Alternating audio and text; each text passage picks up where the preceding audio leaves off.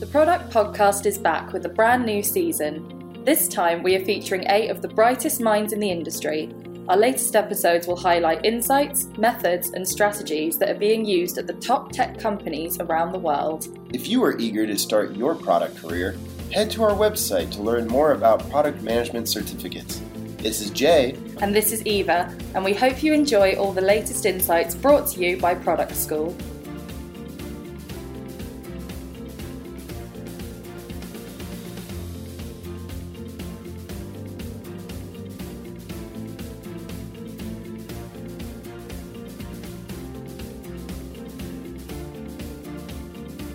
This week, we're talking to Fredrik Lindberg, an enterprise product lead at Spotify, where he has been working for the last 8 years. Based in Stockholm, Fredrik has worked on a variety of projects, such as subscription revenue and financial systems. Fredrik, thanks so much for joining us today. Thank you guys for having me. So we're just going to hop in here and get started. So where did you get your inspiration to work in product? Did you have family who was in tech, or was there a mentor who kind of pushed you into it? So if I go back to sort of where I started in tech, it's sort of funny. In Sweden we got broadband quite early, so the government invested heavily back in like mid 1990s. So my high school had really great broadband, and I started just like doing web pages and I just playing around basically with computers and understanding like MP3s and all of that. So I pursued then, I wanted to dive in deeper, so I started doing computer engineering, and this was basically done back in 1999. So I took a bachelor's in computer engineering. When I started, the sort of head principal of the program came with the newspaper, and he basically just pointed at the job and said that when you guys are done, you can just point at any job and you will have it. Wow. And in 2001, I graduated right at the top of the dot-com crash. Oh, wow. Okay. And there were no jobs at all. I tried to just like to do my thesis at the company. They were basically laughing at like they were laying off hundreds of people here in Sweden.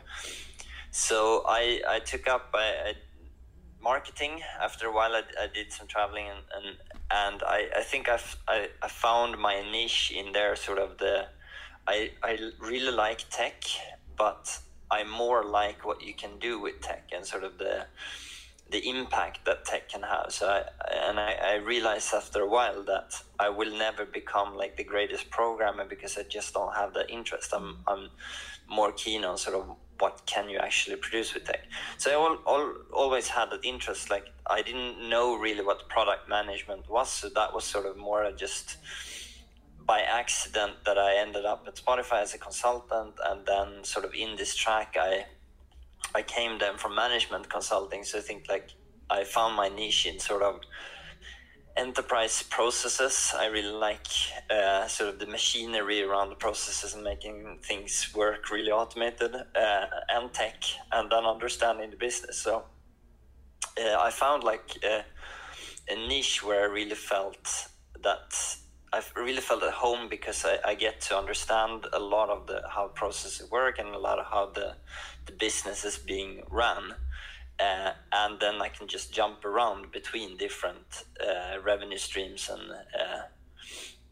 try to understand them. So I think it's just like by chance. It wasn't family or anything like that, but more that it started with the general computer or interest in computers, and then just came from there. So sure. And I mean, before you got into product, I saw that you were a project manager. What was the transition like going from project manager to product manager? Was there any nuances there that kind of stand out? Yeah, for sure. And I would say like that there is definitely a piece of project management still. I would say maybe that the biggest difference is the focus on outcome versus output, which I think is really key then on and the whole mind shift of just like, why are we doing this? Is this really the right thing to do? And sort of do the homework around that. And I think that's where also sort of my background in management consulting also come in a little bit, because it fits really well then in understanding what is the outcome that we want to achieve, and is it really is it feasible, and should we really invest in this? But then I would say when we have decided that yes, this is the outcome that we're gonna try to proceed, then I think the project management skills is really useful then on sort of just, okay, now we just need to get the work done. Sure. Yeah.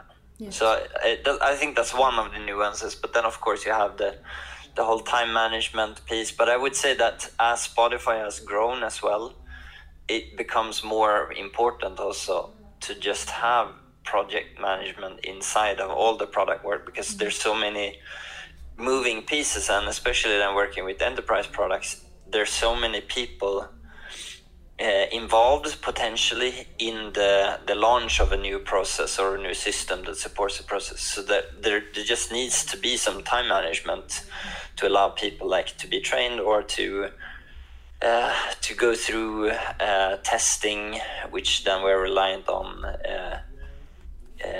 other departments in the company, and also just for auditing purposes. So there's definitely a component there that in my niche will remain. Sure. Yeah. Speaking of working with enterprise products, I mean, Spotify is obviously a global powerhouse of a brand. What do you think are some of the main challenges for a product manager who's working in such a big enterprise compared with being a product manager in maybe a smaller startup? Yeah, I mean, it is interesting because I did the journey when I started, then Spotify was around 200 people. So I would say it wasn't a basement startup by any means. It was a fairly big company when I started. But I would say that there needs to be when I started, it was more sort of that we just needed to make things work. It was more that it really just good enough, and that was a challenge for me as well, then coming in sort of finding that level, when is it just good enough, and especially working with financial numbers and having sort of a target of wanting the numbers to be correct and wanting to have really smooth processes. If I compare that to now, I mean, the target is still the same, but we have a lot more resources, but it's also a lot more complicated. Everything we do is more complicated. There is definitely more change management needed, in the sense also then that when I started, when we had an idea, we basically needed to get a few people into a room and explain this is what we want to do. Now it's such a bigger process, in that if we want to do something major, then we need to just sell the idea to many more people and get them on board, and then you just need to understand also what people are listening to. Some people are more inclined in facts, some people are more inclined on sort of the emotional aspect of it, and then you have just the legal requirements. So it's more, definitely just more aspects of it. It's a bit I would say it's a bit slower to get off the ground, but then when we're executing, then we have much more just manpower and firepower sort of to execute as well. Yeah, I guess all different levels have their challenges. There are some things that are easier about being in a startup, and there are things that are easier about being in an enterprise, and it's I think it's quite interesting to consider the different dynamics at play there. So I wanted to wind it back a little bit and ask about your educational background, because I see that you went through traditional education, and I was just wondering how you felt that prepared you for a career in product, or do you think it left a lot of gaps that you needed to fill yourself after graduating? Yeah, I definitely a lot of gaps. I think also then when I started, product management was, I think still is a lot under development, and the practices. But if you look at now versus 10 years ago, I think there's a huge difference in just material available. And I would say that the big or my journey then on sort of product management was a lot just like experiencing myself, talking to a lot of agile coaches, and also, you know, like Spotify sort of was a trailblazer in a lot of these areas, but I didn't necessarily always feel at home working with enterprise products, because sort of the, you know, like break it and fix it fast doesn't really work with financial numbers. So, and testing in production and things like that. So I had to sort of take some of the things that I got coached by other agile coaches that came from other parts of the business, and then sort of make up some things myself. But if I look sort of at my educational background, I think that I have just having programmed at one point in time has helped me, because it sort of removes the magic of what is code and what is what can you do with technology and what is development really. And if I look at the marketing piece, then it's I think it has helped me understanding what is important in business, and I mean our customers here are definitely I mean most of them, since I work with on the revenue side of financials, their mission is to sell. So I need to understand their needs and their customers as well. So I think that maybe has helped me as well. But for sure, I think formal training in product management has come a far way. So I think it's a really good thing then to do as well. Yeah. Sure. I mean, regardless, you've been able to climb the ranks in the product management world, especially at Spotify. And I was curious, what are some of the challenges with going into more senior positions? What kind of changes the most once you start, you know, kind of going vertically? Yeah, I think that I have a little bit of special role at Spotify because I lead both engineering and product, which is not super common at Spotify. I think that, and then you also have different paths to take at Spotify. You can become more of a people manager, or you can become a specialist. I've taken more of the people manager route. For me, it's really then about finding the dynamics. I'm trying to sort of paint a long-term picture of where I want to go, and then finding the right mix of people that can help me get along. Go there. I definitely like the people I have in my team are better than me in like specifically like everything in their specialists and their roles. So I see my role is really just about how can I enable these guys to do or guys and girls to do the maximum impact that they can do. And then I'm also, like, since I've been doing this for a while now, I've hit a few roadblocks. So I'm hoping that maybe, I can add some guidance in some areas that, okay, we need to do this here and we need to do, and especially working with financials also, it's a lot about creating trust, and it's an industry that is under immense change. So it's important to be empathetic about that, that people that we work closely with are in industry with a lot of change. So I think specifically what has happened is that, I mean, I don't do the sort of backlog grooming work. I don't do the stand-ups really any longer.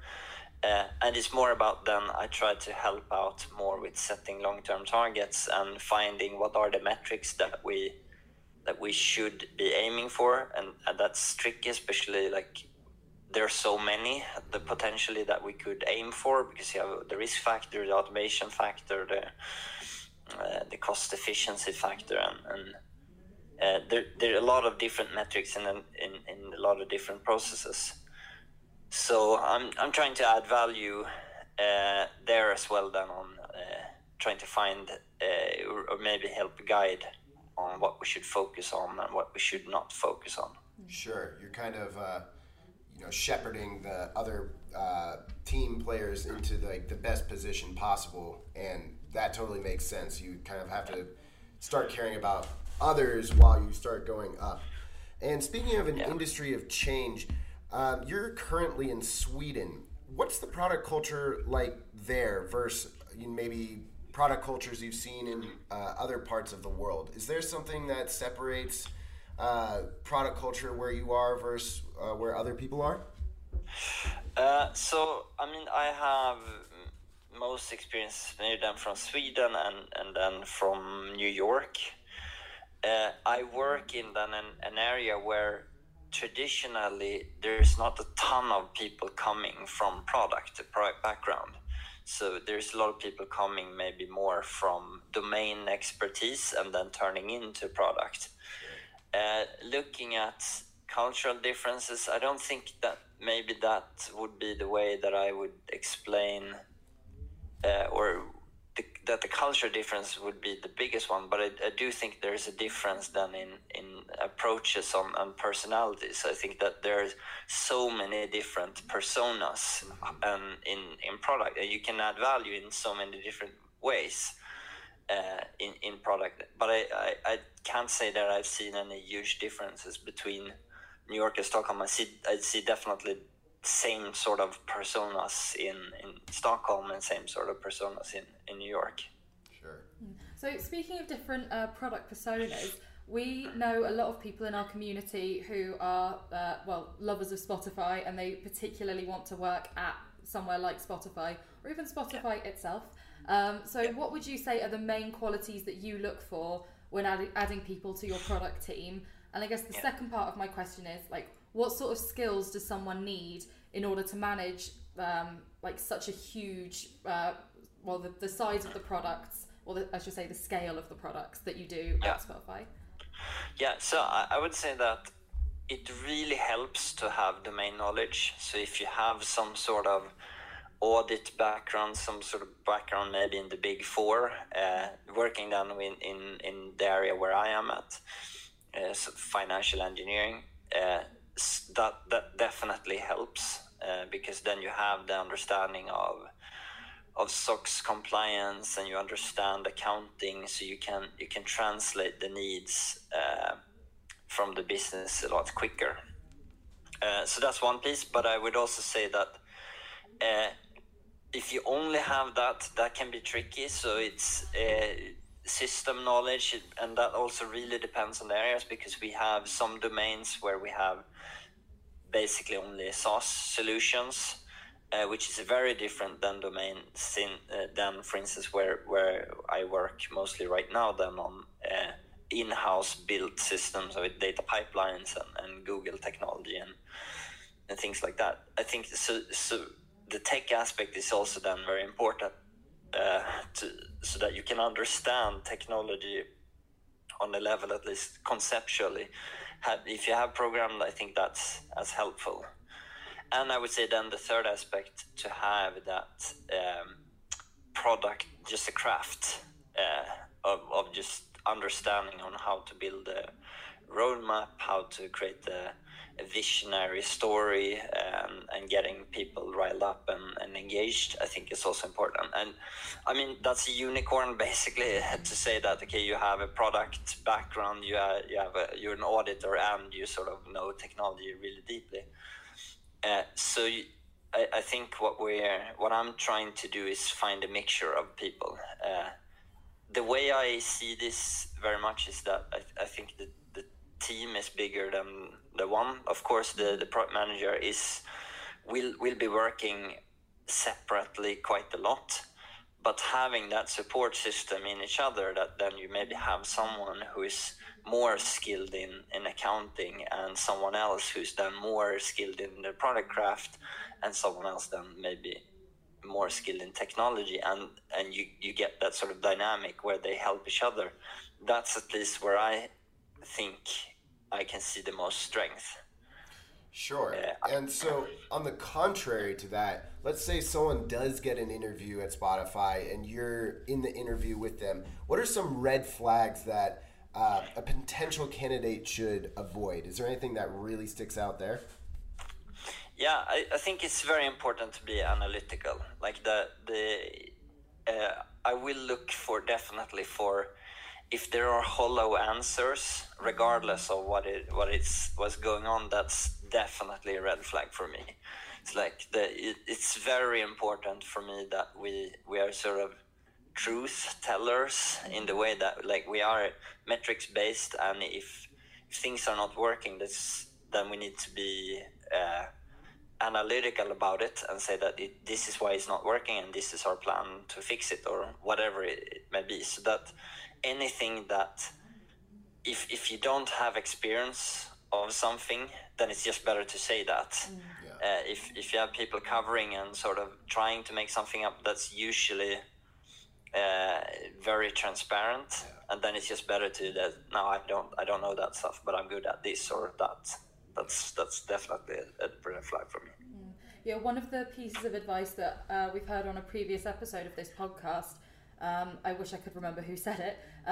They said that it's really important to treat your interviewer as someone who's just trying to fill a job. They're not like a roadblock to the job that you want. So it's not like they're not trying to quiz you, they're not trying to test you. They just want your honest answers. And I think that ties in very nicely. Like, just be open and like help them help you to get the job in a way. Yeah, exactly. And I think also like maybe another addition to the sort of product work that I'm in is also that there needs to be a little bit of a consultancy mindset. That we are here to make other people successful, right? We want to alleviate the business from the sort of complexities of accounting, and we want to help accounting get automated and accurate and reliable and timely data.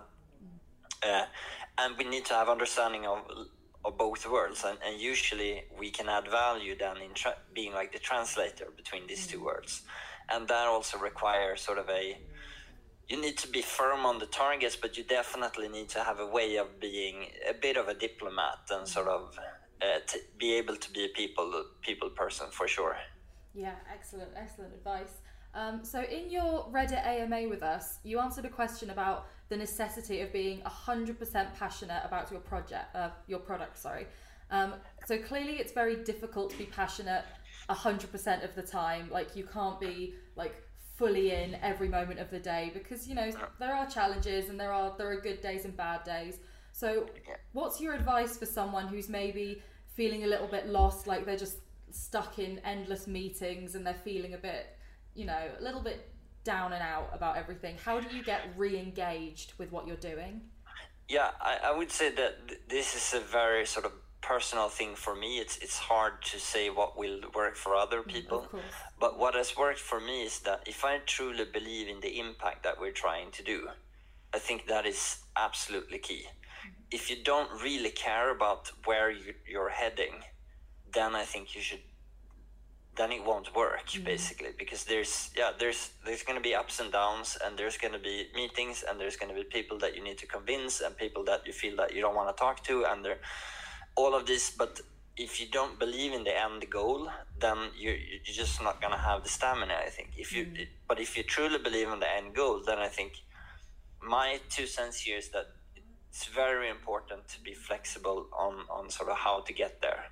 Like, it really doesn't matter the tool set, but the target needs to be firm, and sort of this is where we're heading, and then constantly ask yourself, like, am I chipping away towards that target?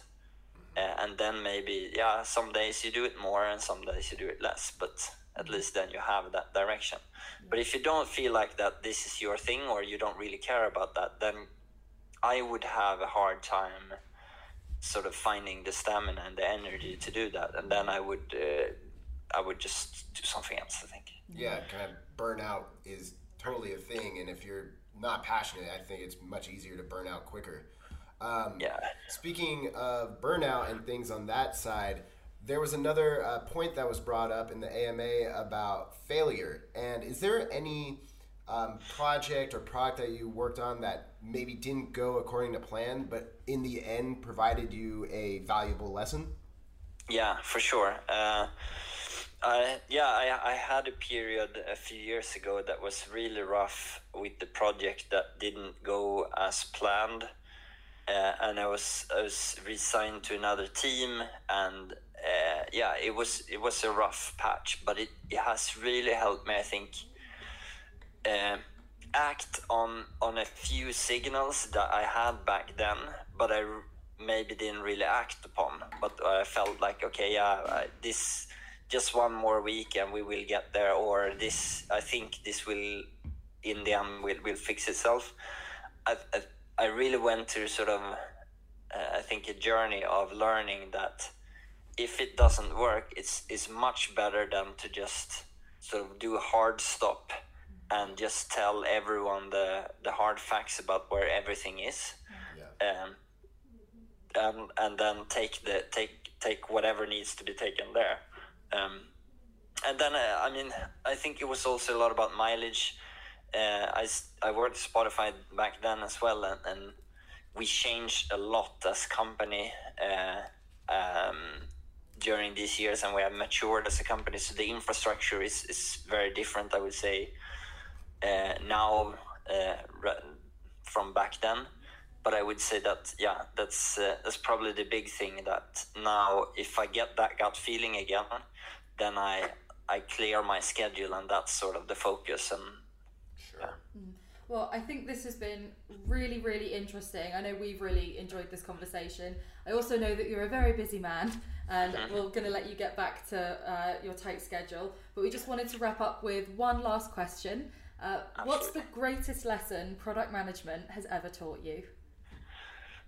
Wow, yeah, okay. I would say probably, maybe this is cliche, but the power of outcome really is the big thing. Like it can, I've seen it freeing up creativity and minds, and just change directions completely on it's so easy. I think it's just human nature to get stuck on sort of that you sort of dealt personally maybe with the outcome, and then you're stuck on sort of the methodology or the tools of how to get there, and that's what you communicate.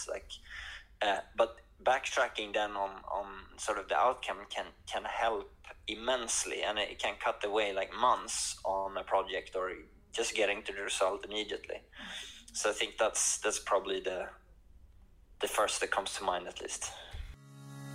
What did you think about today's episode? Let us know. Head over to productschool.com or our Slack channel to join in the conversation. Catch us next week when we speak to another top mind in product.